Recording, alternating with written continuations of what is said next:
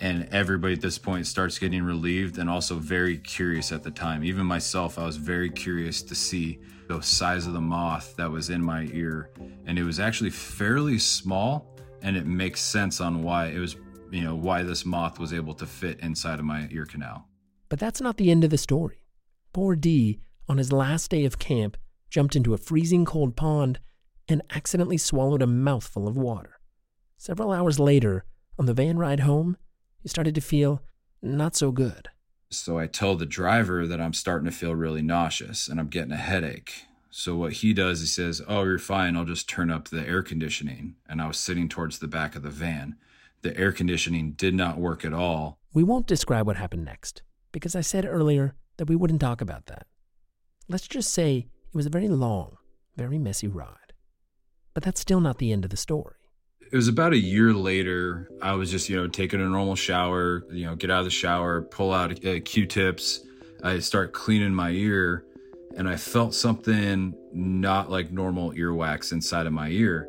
So I pulled it out, and stuck to the Q-tip was the wing of the moth that didn't come out with the ear candle and had been stuck in my ear for essentially the last year.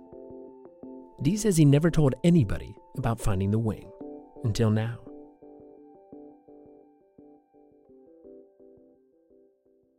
A number of other listeners wrote in with stories about accidents and injuries, but the most shocking tale came from a first-time camp nurse who had an experience at an idyllic YMCA camp in the Midwest that feels right out of an awesomely stupid summer movie. Or maybe South Park. When I showed up, I had no sort of orientation. I mean, I agreed to be the camp nurse because I just thought, why not mix things up, in my middle-aged routine life with 2 kids. Meet Emily, a professional nurse practitioner who not too long ago accepted an invitation to be a camp nurse for a week because it was a chance to do something different. Plus, her kids would get to go for free. Right before going, I sort of had regret. All my friends, they're sending their kids to summer camp and they get a week alone, but I was packing my stuff and going to camp too. As a veteran nurse who'd worked in a range of communities, Emily had encountered all kinds of medical situations, though none of them prepared her for a most unexpected camp emergency. It happened several days into her week-long session, which had already been much more chaotic and exhausting than she expected. I'm used to working a very regimented, I have patients with appointments.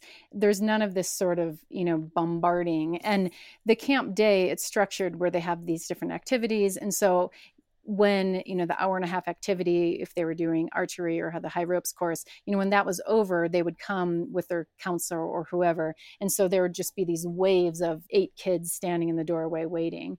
And it was sort of difficult to figure out, is this a legitimate thing? Or are they just, trying to go with their friend to have a break? It got to a point that I just stopped asking what happened, what